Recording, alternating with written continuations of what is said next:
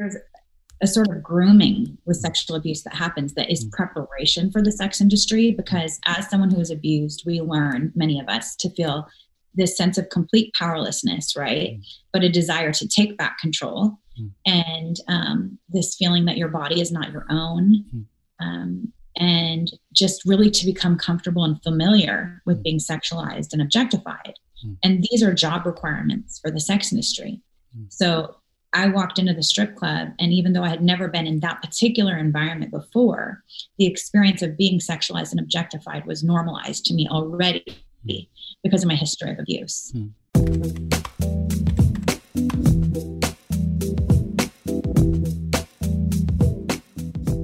Hello, everyone, and welcome back to The Naked Gospel, where we explore and reimagine and re-envision what it looks like to follow Jesus and to actually know his gospel with our bodies, with our affections, with our relationships, and particularly with our sexuality.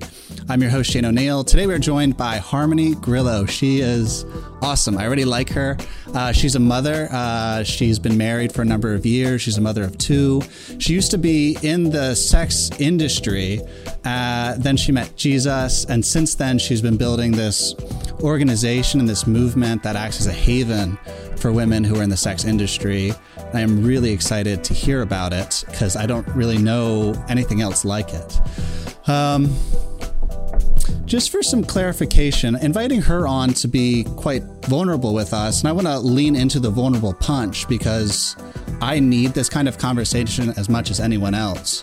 And so just for a little bit of setting, I'm inviting Harmony on because of an experience that I had 10 years ago where I was watching porn. And to be clear, this has nothing to do with Harmony. I just think she'll be able to speak into it really well. So 10 years ago, I was watching porn, just binging like we all do. And I saw this one video. There's a pretty woman.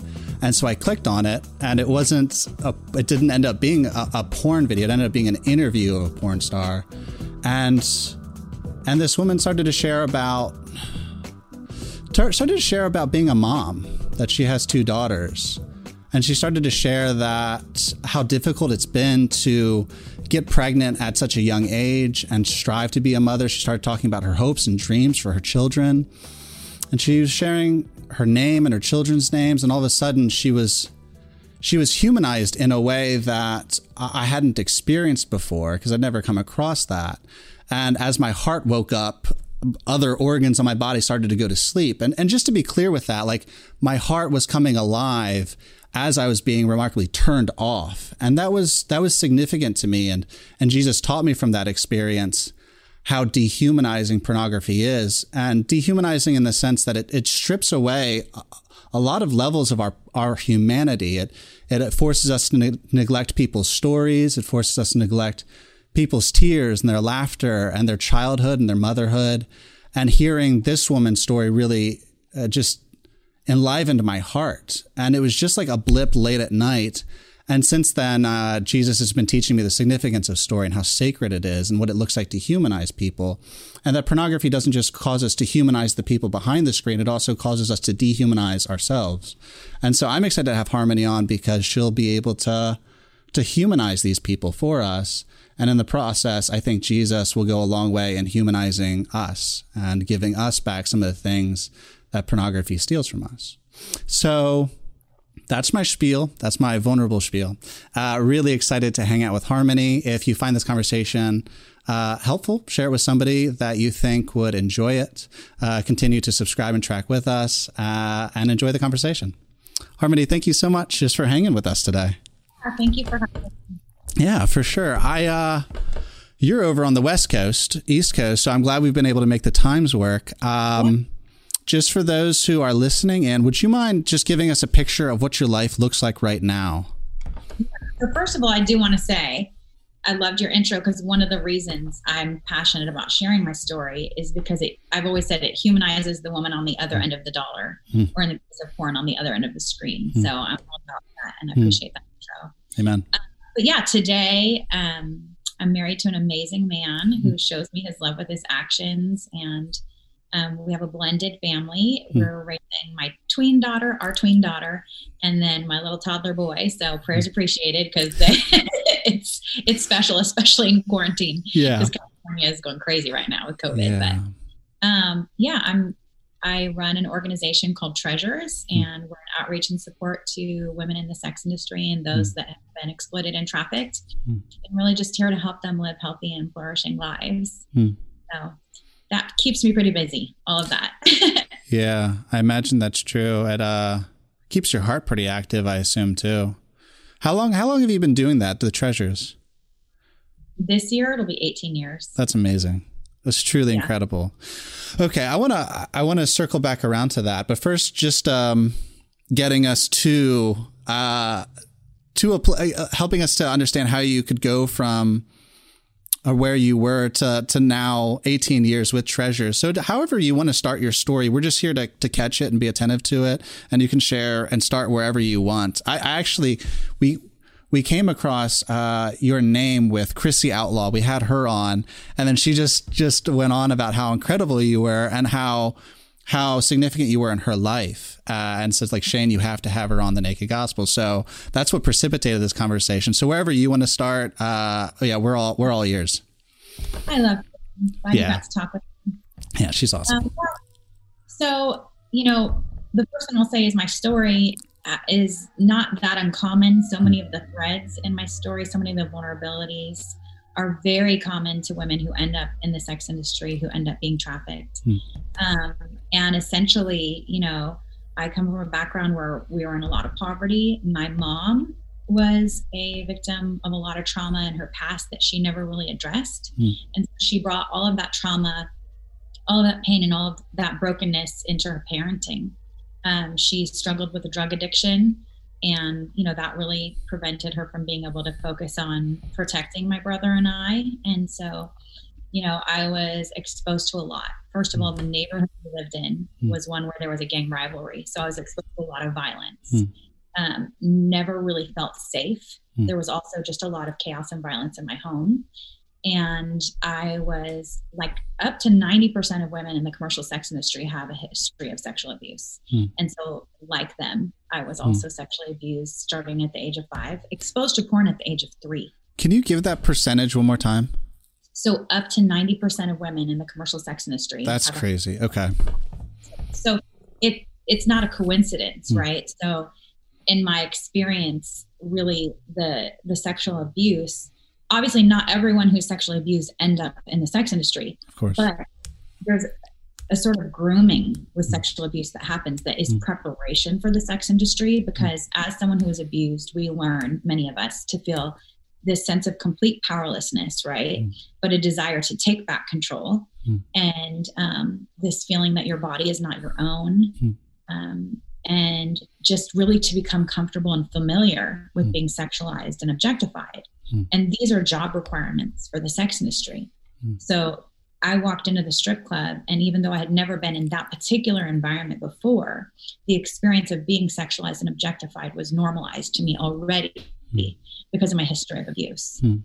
So that, that's one of the threads of vulnerability. And, for me, one of my abusers was my mother's boyfriend, and I started standing up for myself. This is I was 13 at this point, and ran away from home to get away from the situation.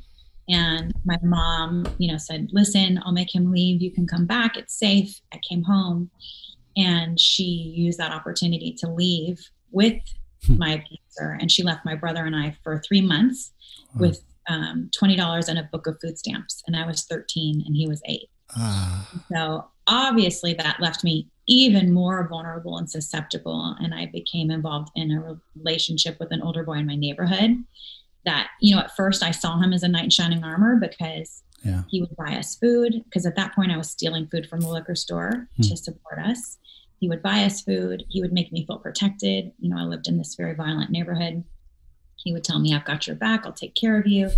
And I saw a knight in shining armor, and I didn't recognize, at that young age, his, desire to exploit my vulnerability. And became involved in a relationship with him that became physically and emotionally abusive, and then ultimately led me into the sex industry at 19. And essentially he was my pimp, taking all my money, using me to recruit other women in the club.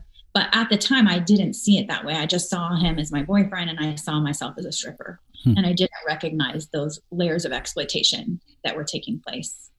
So that's kind of the backstory. And then the real catalyst for change for me began with a friendship. And it was just someone who loved me unconditionally, showed me the unconditional love of God, and really just showed me an opportunity to live a different way and to see myself a different way. And she did a lot of things right in our friendship. And really today, with the work we do with Treasures, in many ways, her friendship is a model for the way we do care. And so that's kind of it in a nutshell. And then of course the recovery journey, that's a whole nother season in time. And no, that's remarkable and helpful.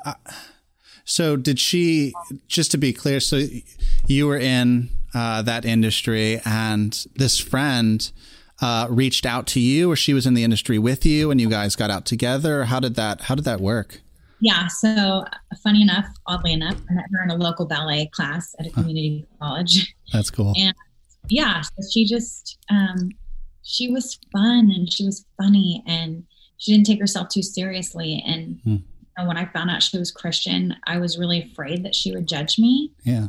Based on I didn't even tell her the full scope of what my life looked like. But every time I gave her a little tidbit of something, she never acted. She never just changed the way she acted towards me. She never batted an eyelash. She just continued to love me. And, she would invite me to church, but her friendship was not contingent on me going. And that was very important, because if at any point I had felt like she was trying to score brownie points with God, or I was some kind of project, I would have backed away. But she treated me like a real person.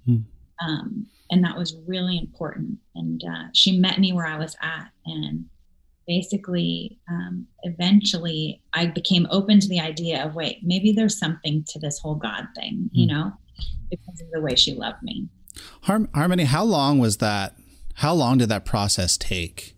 Because because there's not just kind of the economic or external walls and barriers to moving on in life and creating something new, but there's also psychological ones. Even as you said, it's this was the scenario with me and this guy who's my pimp, and he was having me recruit. But at the time I saw it this way, and it's that makes total sense when you're in it. You're of course he's my boyfriend. Of course we're trying to make some more money and bring, it just makes sense. You would even say maybe even trying to help out your friends by bringing them in. You look back and you're oh my God, what was I doing?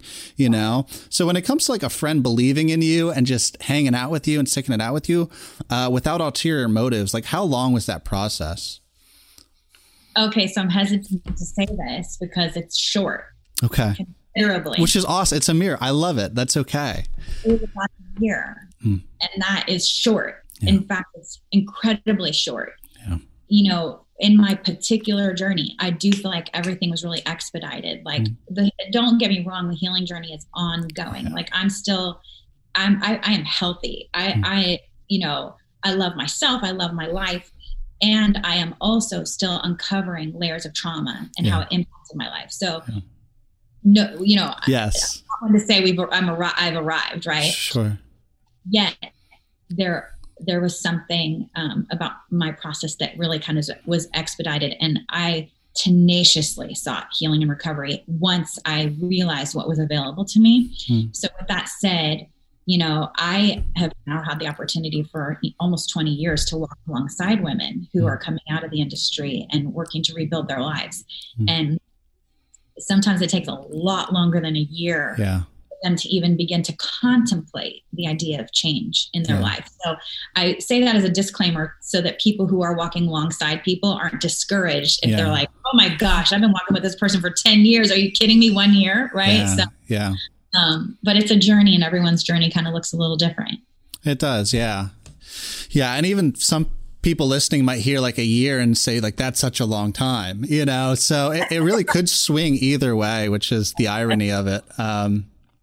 Yeah, no, I dig that. I think it's quite helpful because my own journey because I have a pretty heavy drug background, and Jesus quite literally saved me from that. And it really was just kind of a light bulb sort of moment. And Jesus just breathed life into me, and I was quite literally born again.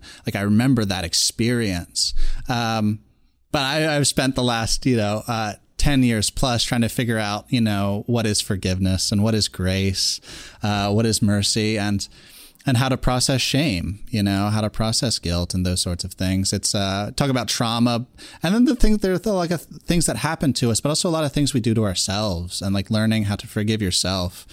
That's an ongoing journey for sure. So I can commiserate a lot with the way you articulate the journey thus far.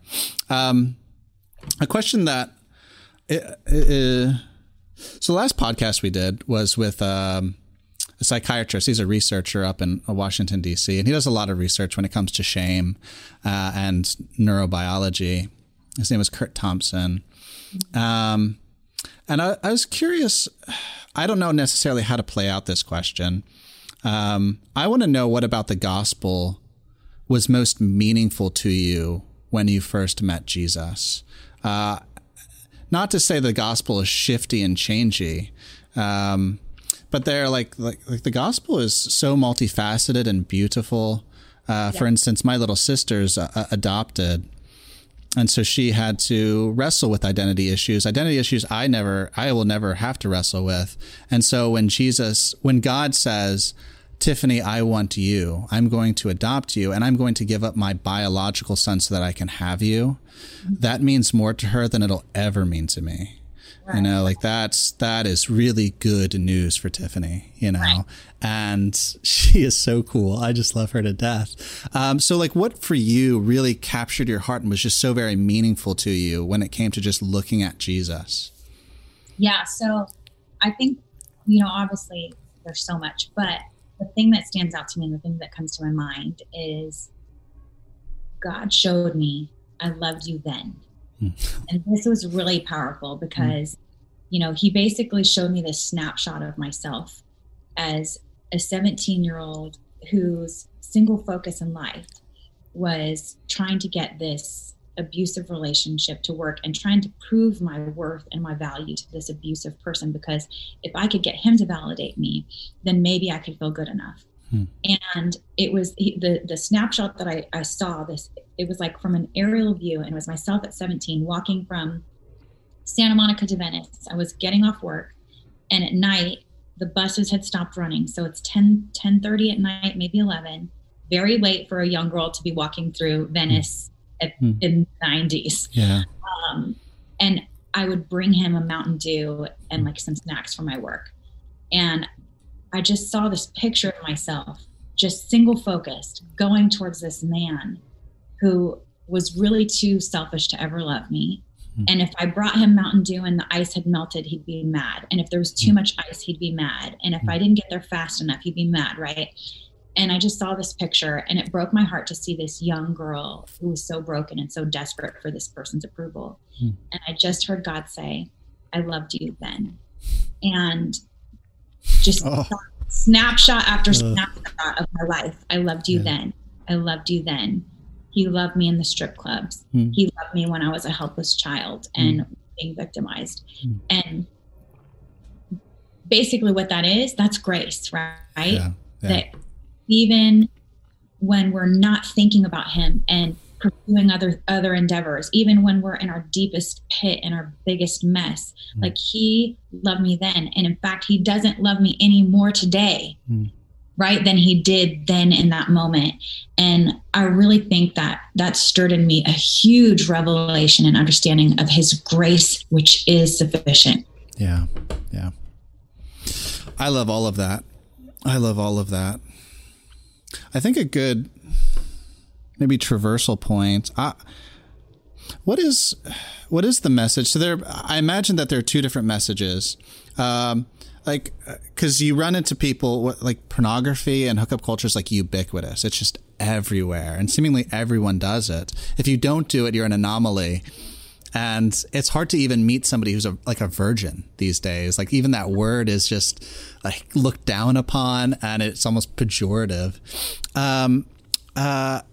So there's the person who views porn. Like, what do you say to them to help them understand what they're doing? Because it's seen as such a benign thing that it's harmless. I do it in the confines of my own home, and it doesn't impact anybody else, So there's that person, but then there's also the person who's in hookup culture and promiscuous, whether it's in front of in front of a camera or not, just kind of just reckless with our bodies, and in these abusive sort of relationships. So like, I don't know if you have it necessarily scripted out, but what is the message that you try to give, at least to the people who are engaging in this kind of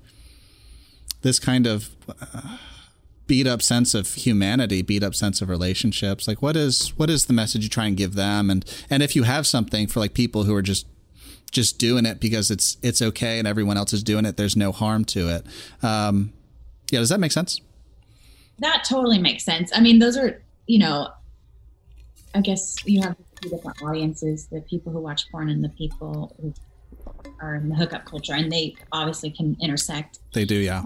When it comes to porn, I tread carefully here because, as your audience knows, if they listen to your last podcast, I'm sure you guys talked about the fact that shame is really a huge part of the addiction cycle. Yeah. And shaming, that experience of shame only causes people to go deeper into Yes, we hide deeper, in shame. Yeah. It's crazy, yeah. So my heart is not to shame anybody, because the same freedom that God has for me, and the same grace that he has for me, and the same recovery journey that I've been through is available to, and he desires for people who are involved on the other side of the screen, right? Yeah. So, but I really think one of the great roads to go down to is letting God awaken you to the humanity of the person on the other end of the screen. And I think you said it really well in the beginning, like as your brain awakened to that, like other things were shut down and went to sleep. Yeah. The other thing that comes to mind is, love your neighbor as yourself. And that means we have to also love ourselves to be able to love our neighbor well. Yeah. And so inviting God into that and asking, what does it look like in the context of porn to love myself? Yeah. And what does it look like to love my neighbor? In this case, your neighbor being the person on the other side of the screen. That's what I would say. And, it's funny when you bring up the hookup culture bit, it reminded me of part of my experience is that I went to this concert. It was a hip hop concert. My friend kind of a little bit tricked me into going because it was like a Christian hip hop concert. I knew it was Christian, but anyways, during it, this guy got up and he shared his testimony. It was very brief, only a few minutes. And he basically said that he had been a homeless drug addict and that God changed his life.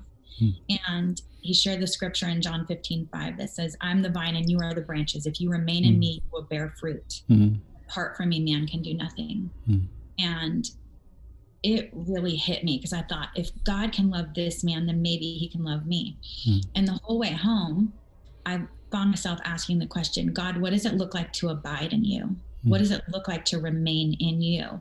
Which is not a bad question for people to ask themselves, the two audiences that you just mentioned. What does it look like for me to abide in God in the context of my given life, my life, and I believe if we ask that question, God will answer. And in my case, ironically, I was stripping at the time still, and he told me abstinence. And anyone else outside looking in could have said, are you kidding me? You're a stripper. Like, maybe quit stripping before you think about abstinence. Like, you're an abstinent stripper. That's so weird. Yeah. But God understood that the deeper chain for me, the deeper tie, was the relationship with my exploiter. And stripping was secondary to that. And so he went straight to the root. And as I began to pursue abstinence, that tie with my ex-exploiter began to break. And then the byproduct was stripping. And that was a natural. I see what you're saying. Right. And so I don't know what that looks like for the people listening, but I encourage you to ask God, what does it look like to abide in you? Yeah. Right?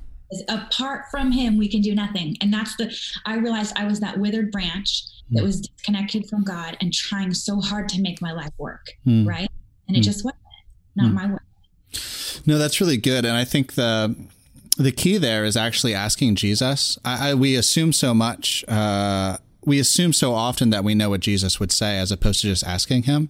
And we don't ask because we don't believe he'll actually respond. but like Jesus is alive and he was resurrected with a voice box, like he knows how to talk. And of course he's going to speak through his word. Like there's no,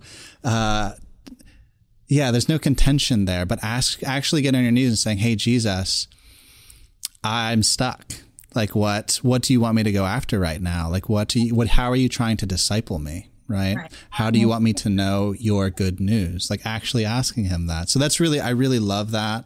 I love the part as well with, loving your neighbor as you love yourself. Like that's in the command that all the law and the prophets hang on, right? Like those are the two commands Jesus gives his church, his family, his disciples. And we have such an allergy to self-love, where it's like, if it's self-love, then it's self-help and it's broken, it's humanistic, it's hedonistic, whatever. And I think that's so important because we neglect, because there's this pathology, there's a story I can get in my head that Jesus can save other people with his truth in a way that he can't save me. And we don't actually practice knowing it for ourselves, and actually knowing it. So I really love your story. Letting Jesus say to you, I loved you then. Right. And it was probably a practice for you where you're like, like some trepidation. We're like, well, what about then, Jesus? Yeah. And then him saying, I loved you then too, and just going through those scenes with him and letting him breathe life and redemption into them. It's really beautiful, really beautiful. Yeah. So, yeah, I love all of that. Okay. So when it comes to loving people, we had talked a little bit before we went on. I had heard, we're really quick to associate our actions, sometimes our occupations, but at least our actions with our identity.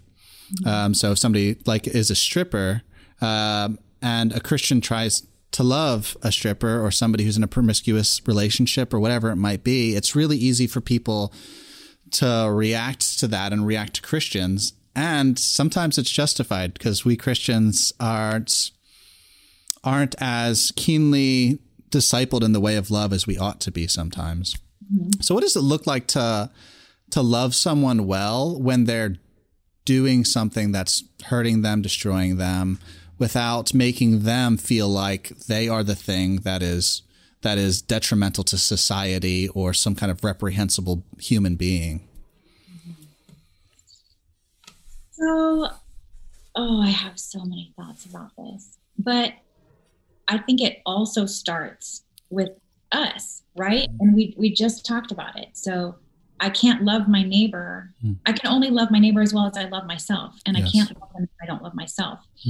And it's the same thing. Like, I think the first question is, are we aware of our own brokenness and how God has worked in and is working in our own humanity and our own brokenness? And if we can understand that for ourselves, then I think we can arrive more compassionately and empathetically for other people. Yeah. Because even if their brokenness looks different than ours, we understand the grace of God because we've allowed the grace of God to infiltrate our own life. Yeah. But if we haven't experienced that for ourselves, and if we haven't experienced the way God works in and heals and moves in our own brokenness and loves us through it, it's going to be very difficult for us to be a conduit of love and grace to other people. So I'd say it starts there. Yeah. But, when it comes to the rest of it, it's like, loving people where they're at, meeting them where they're at. That's what Jesus did. One of the most powerful, impactful people in my life was the manager of the strip club where I worked. And he was one of the number one key people that God used in my story. Okay. He was the first person to ever pray for me. Wow. He's the manager in my strip club. And, it's a long story. I actually tell this story in my memoir, Scars and Stilettos. But essentially, one night I found myself, just angry at the customers. And I used to kick over drinks and, just get really mad at them and even get violent with them, as did a lot of us. And I found myself in his office and saying, I can't do this anymore. And as it turned out, he was Christian, and he felt as trapped in the industry as I did. And he had been trying to get out, but because of his his history and a lot of other factors and his whole crazy story. Yeah. He felt stuck there. Yeah. And so he had a briefcase, and in it he had a gun and a bottle of anointing oil. And he pulled out the anointing oil, which I'd never even heard of or seen. And he prayed for me that God would show me a way out. And it was within a couple of weeks that I ended up leaving for good. No way. I just think it's such a beautiful picture of God, and that he meets us where we're at. He goes into the dark places. He's not afraid to go to the depths of the earth and meet us where we're at and find us and demonstrate his love and his goodness and his kindness in that place and show us the path to freedom. And I feel like our boxes are too small for him. He's too big for our minds to even comprehend. And so, but just understanding the way God meets us in the broken places, and he meets us where we're at, and the way God uses people in spite of their brokenness, every single one of us. I think understanding that will help us do a better job of loving people. What's that prayer? Jesus tells the story about the two people who go into the temple to pray, and the one talks about how the one goes in and just says, "Lord, have mercy on me, a sinner," right? Just on his knees. And the other one's like, "God, thank you that I'm not like that," and it's just such a beautiful prayer. Like, "Lord, have mercy on me, a sinner." I love that prayer. Just so simple. Jesus, help me. Jesus, help. What a beautiful prayer. I love that. Harmony, for people who are stuck, whether that's in an industry or in a relationship, because you have so much like overlap there. It's like, I was stuck in a relationship, didn't know how to get out. I was stuck at a job, didn't know how to get out. Was stuck in a world, didn't know how to get out. How do you counsel? What do you try and give them when people are stuck? That's a good question. It's funny that you bring it up, because I'm doing a free training on it. We're recording it tomorrow, but by the time your listeners are listening to this, it'll be live and available. Okay. So you can check out our website at iamatreasure.com, and be happy to give them that tool that they can use if they're walking alongside people who are stuck, or that would be awesome. Themselves understand some of their stuckness. Yes. Feel free to reach out and grab that. But so I think the first thing is to look at and to understand what are the factors that are keeping us stuck, right? So that's one of the things that we really explore in the trainings that we do, is the factors that really keep people stuck. And once we understand that, then it's easier to help them how to get unstuck. Yeah. But so I don't have time to go into all of it now, but I would say, and one of the main things is meeting people where they're at, because that's the only place that we really can start. And also understanding and being able to evaluate their readiness to change and whether or not they're ready, and trusting God with that process, right? And so I think sometimes, and this is one of the things that my friend did for me that I so appreciate, is she never tried to be the Holy Spirit for me, right? Once I started going to church, that would have been the perfect opportunity to say, well, now that you're in church, you need to get off the pole, break up with a boyfriend, stop cussing so much, put on some clothes, right? And that's what we do to people sometimes when they walk through the doors of the church. We give them this list of rules that they have to abide by in order to be accepted by the church community, right?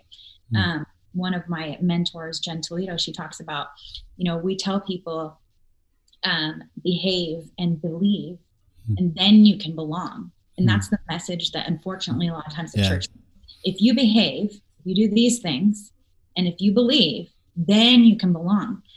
When really we need to start with belonging, right? We need to start with, you belong here, right? There's an invitation from God to all of us into his family. So we all belong. And so I love that. And where people are, whether or not they're ready to change, and continuing to demonstrate a message of belonging to them. I love all of that. I'm taking notes as you're talking.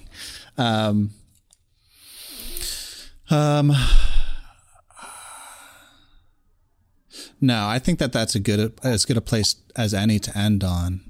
I really do think when it comes to the church, learning to see it more as a family than as anything else. And when it comes to a family, like it's never mattered how much I've messed up with my family. They've still been my family, like that can't ever be undone. We are blood, and Jesus' blood is it's a thick thing, and it's knit us together.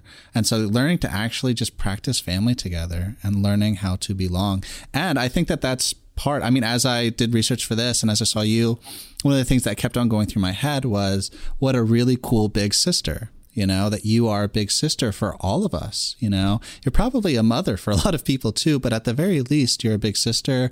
And you're like, this is how I've messed up and I just love you. And like, I see how you've messed up and I love you, and you are prophetic that way. You're very present that way. And I think your life, it just spoke that to me. It's like, she's a big sister, and I'm really grateful, even from afar, to have you as a big sister. So thank you just for being with us today. Absolutely. My pleasure. Okay. Harmony, how can people track with you? I know you've written stuff and you have a website and you do all sorts of cool stuff. All right. So one, how can people, we always have to ask this question, how can people track with you? Yeah. And then two, how can people be praying for you? Because a bunch of Christians listen to this and we're praying folk. Yeah. Okay, great. So, social media is a great starting place. You can find me at Harmony Grillo on Instagram, and Treasures at Treasures LA. Cool. Our website is iamatreasure.com, like you're saying about yourself, iamatreasure.com. You can get access to the free webinar that I talked about. It's listed on our training page.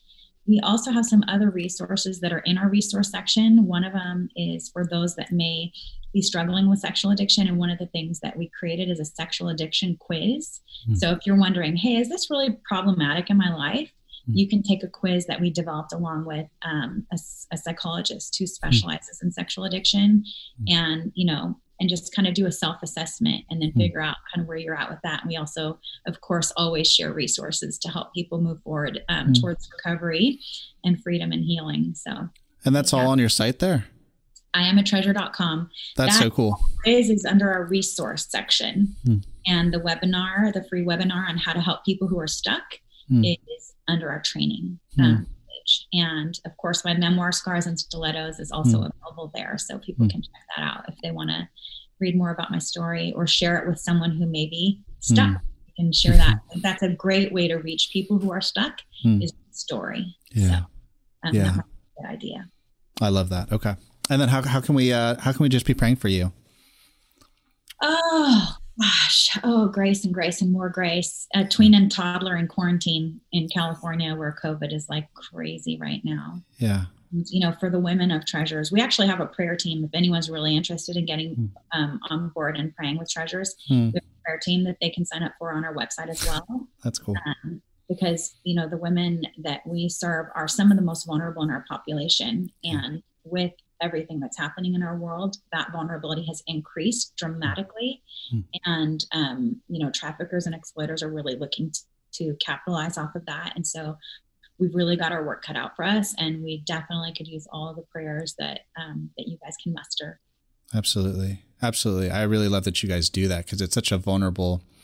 There was a Charles Spurgeon. He was this famous pastor, several hundred years ago in England. And he was really young, and they asked him to be a pastor, and he said he would.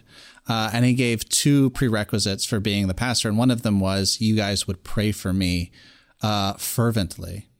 And so there'd be times in his life when he would experience a level of attack that would alarm him.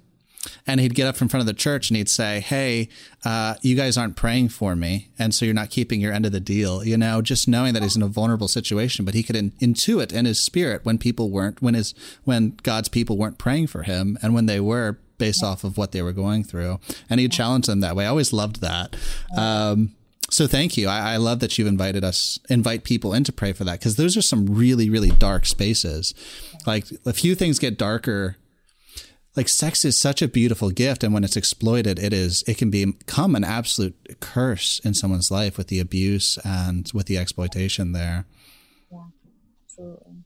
Harmony, thank you for joining us. You've just been lovely. Thank you. I appreciate it. Yeah, it's been very cool. I would love to get you on sometime in the future as well.